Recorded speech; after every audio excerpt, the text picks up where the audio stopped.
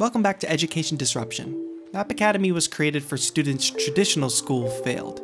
At MAP, they know students' lives are complicated and that those complications can get in the way of learning. The challenges some MAP students face are complex, like homelessness, PTSD, struggles with mental health, recovering from substance misuse, or system involvement, while other students are working to support themselves or their families, and some students have kids of their own. MAP knows that by addressing students' needs first, the academics will follow.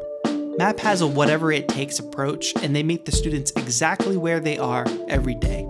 Like Virginia, a founding student at MAP. Co-founders Rachel and Josh actually found her while she was at work. It was like wicked busy, and I looked out and I recognized Miss Babcock. I was like, "Oh, hi, how are you?"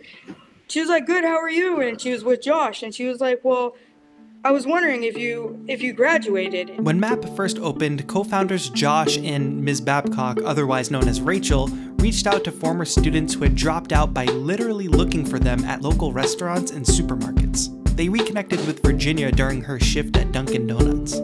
So she was telling me about it, and it sounded like the perfect school for me. And I don't know, it excited me so much that I was just like, all right, that's it.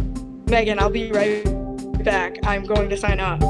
And then when I found out that the fact that at 22 I can get a high school diploma, I was like, hell yeah, I gotta jump on that. So then afterwards, I literally walked back and the headset order went off and I couldn't even answer it because I started to cry. And my friend just held me. And I was like, I'm finally gonna have a chance at a future. Because once I get a high school diploma, I can go to college. I really thought that I was just gonna be stuck at dead-end jobs. And now they're giving me a chance at a future, a chance that I never would have thought I was able to do. And it's just incredible. We asked Virginia what led to her dropping out. Well, my school experience was pretty bad. When my dad killed himself, I was 15. I was crying a lot. I wasn't getting my schoolwork done. And they would just be like, why are you still, they forgot. It was every time I went to the nurse would ask me why I'm crying. And I would have to tell her every day. There's so many students, you get lost in the crowd. They made me go into Pembroke Hospital and they doped me up on so many medications. So when I went back to school, I stayed back, obviously, so I had to be a 10th grader again. I passed with A's and B's. I got proficient, almost advanced on my MCAS. And I had I had 2 surgeries, one on my ear and one on my throat.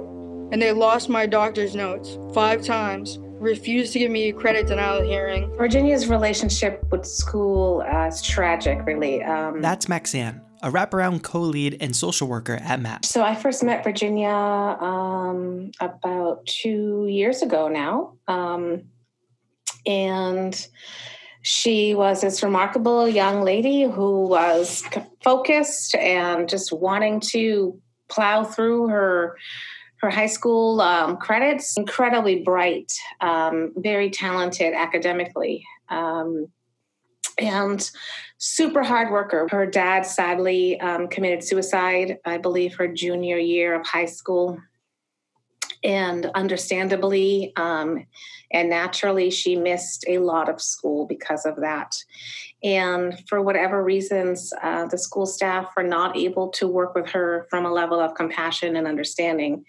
And she subsequently failed her classes. And then as she missed more school, was basically told that there was not really a reason for her to return to school because she wasn't going to be able to earn a diploma.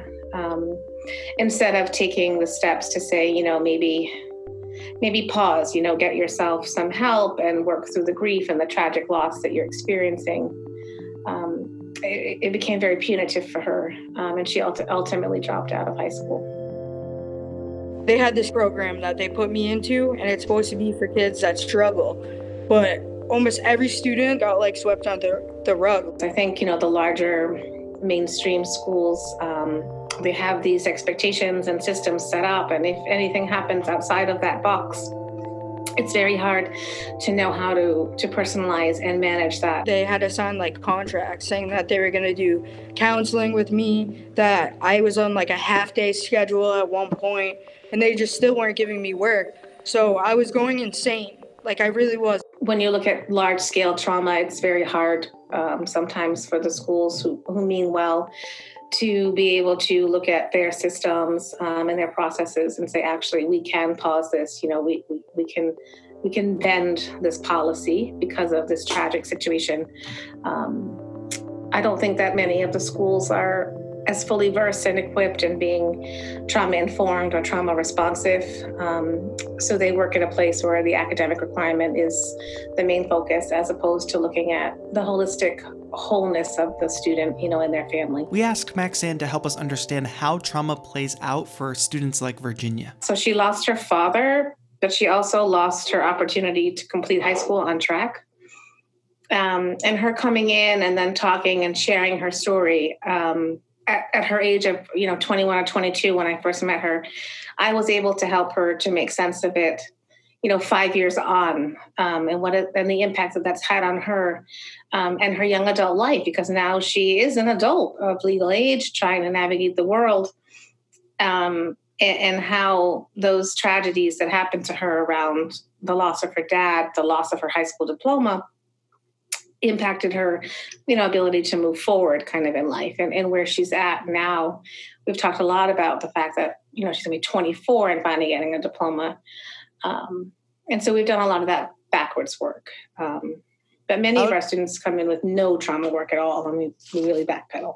MAP prioritizes the well-being of each of their students. That's why they have social workers instead of guidance counselors. We asked how this approach is different. It's very unique. So we really work with the student and their family, offering them intensive, we call wraparound supports. So we look at offering them social emotional well-being, and then a little bit of case management if necessary, helping the students, the young adult, as they become young adults and transitioning into young adult services, making appropriate referrals and helping them really guide their way into their next steps into the community. And we also are able to work with and support their family as well, which is very different from what a guidance counselor would do at a traditional high school. They look at me like I'm normal. Like I was diagnosed with Asperger's and like panic and depression. And even my psychology teacher, when I was having a panic attack, she kicked me out of class and made me go to P4, which is like where you have to sit and you get like detention, like in school detention. But like here, if you have that, they bring you outside, they let you get fresh air, they give you space. They support you so much better here, no matter who you are and what you need. We wondered how the wraparound support approach works.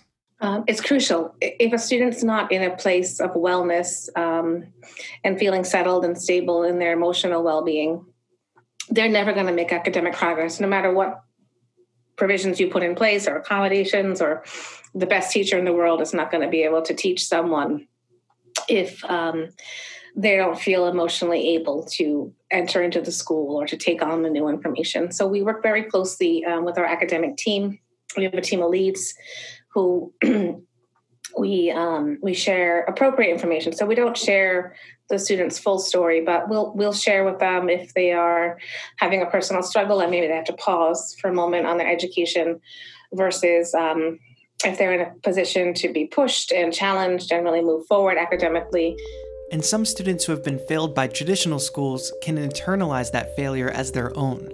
That can take time to unravel. We use some phrases very often here that, we're a place of no shame, that you come as you are, and we'll work with you exactly where you're at in your journey. We're all kind of like came from the same boat where we struggled in traditional high school, that like the peers, we all have the same like struggles that we've been through. So we relate to each other more. Like everyone cares about how we're all feeling, students and staff.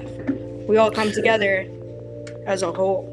And I think because we have that blanket kind of outlook, it takes time, but the students slowly are able to shed those layers, of shame or embarrassment.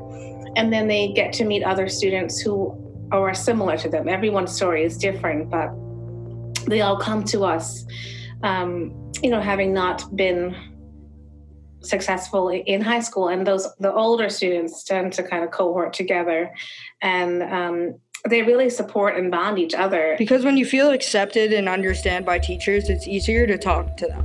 Like when I was in regular high school, I had such a hard time going and talking to the teacher. But because they make us feel like we're all equal, that it's just like talking to our normal student. So it's just I don't know, it's more comfortable. I'm not afraid to go and ask. I'm not afraid to talk about what's on my mind or raise my hand. Like in regular school, I would never raise my hand because I just felt like I was such an outcast. But here they don't let anyone feel like an outcast. We asked Virginia what about the MAP model works better for her. I get to experiment on what I want. And it opens my mind and challenges me more. And it I don't know, it helps me find myself as a person in a way too. And the impact isn't just apparent while the students are at the school, but it extends beyond once they graduate and progress on with life. They come in really almost like a shell of themselves. And once they're here and connected, they end up being able to graduate with a really robust support network in place and a plan that's practical. She sees other graduates come back in. They can always call us. They can always pop in for a session. So it's not that once she graduates, she's off in the world and never to be seen of again. She'll be a MAP alum, and that will be its own special cohort. And the fact that I can be in this school at the age of 24 is incredible.